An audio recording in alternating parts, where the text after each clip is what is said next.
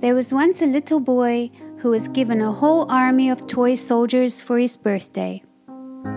He was bursting with excitement as he lined them all up in their matching red and blue uniforms. Each one had a musket over his shoulder. The last soldier to be made only had one leg, as the toy maker had run out of tin. But this one-legged soldier stood just as proud as all the others.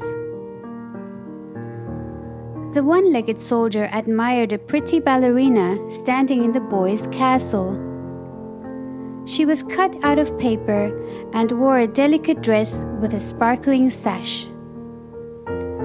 But what struck him most was that she was standing on just one leg.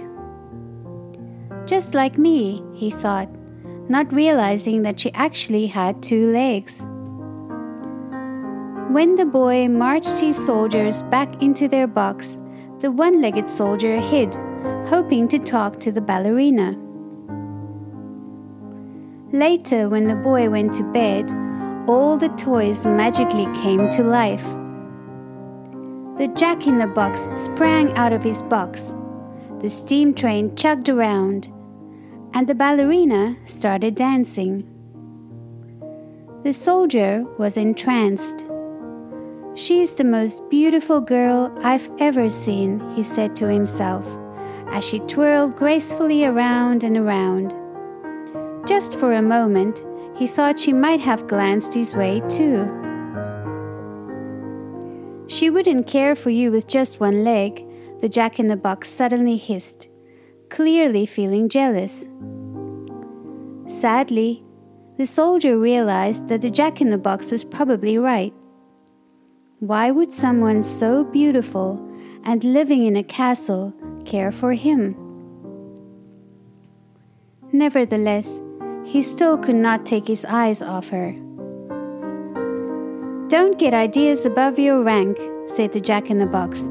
"You've been warned."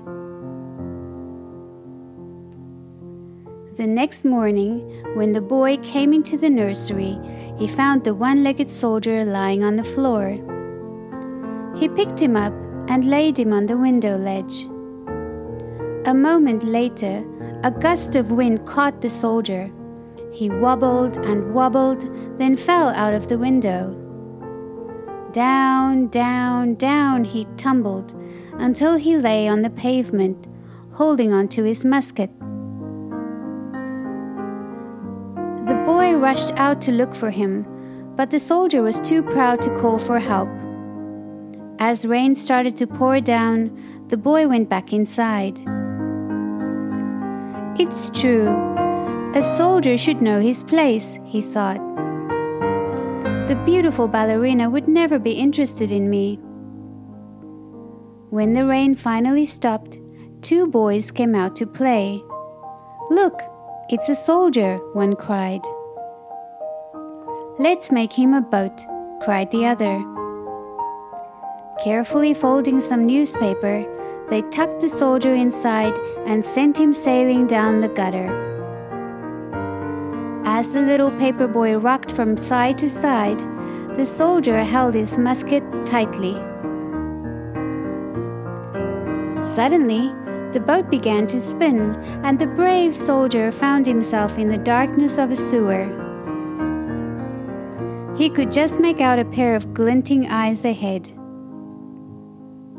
"How dare you come into our sewer?" snapped an unfriendly rat.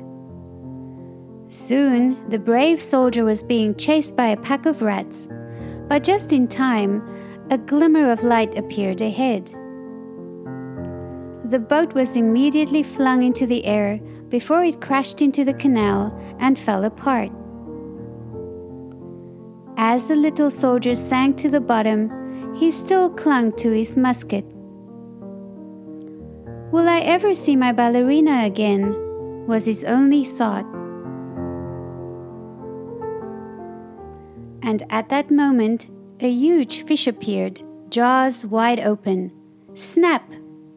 The one-legged soldier was now deep inside the fish's dark, scary belly. Exhausted, he soon drifted off to sleep. He was woken by the sound of voices, and then there was a sudden flash of light. Peering down at him was the startled kitchen maid. By chance, she had bought the fish at the market. "Well, I never," she exclaimed.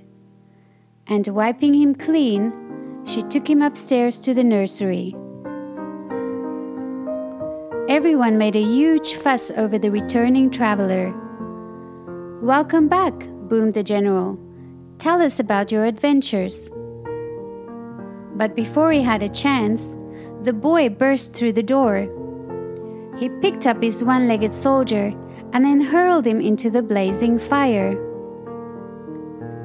Everyone thought the boy was being spiteful, but no one realized that the jealous Jack-in-the-Box had noticed the ballerina gently touch her heart as the soldier returned.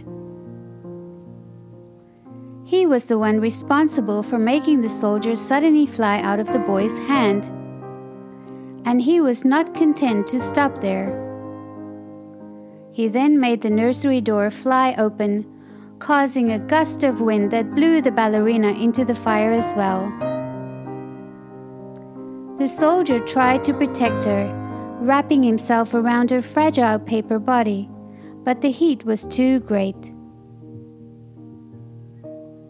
By the time the maid came to sweep up, the tin soldier and the ballerina were gone. All that was left behind was a little tin heart, glowing in the ashes. The end.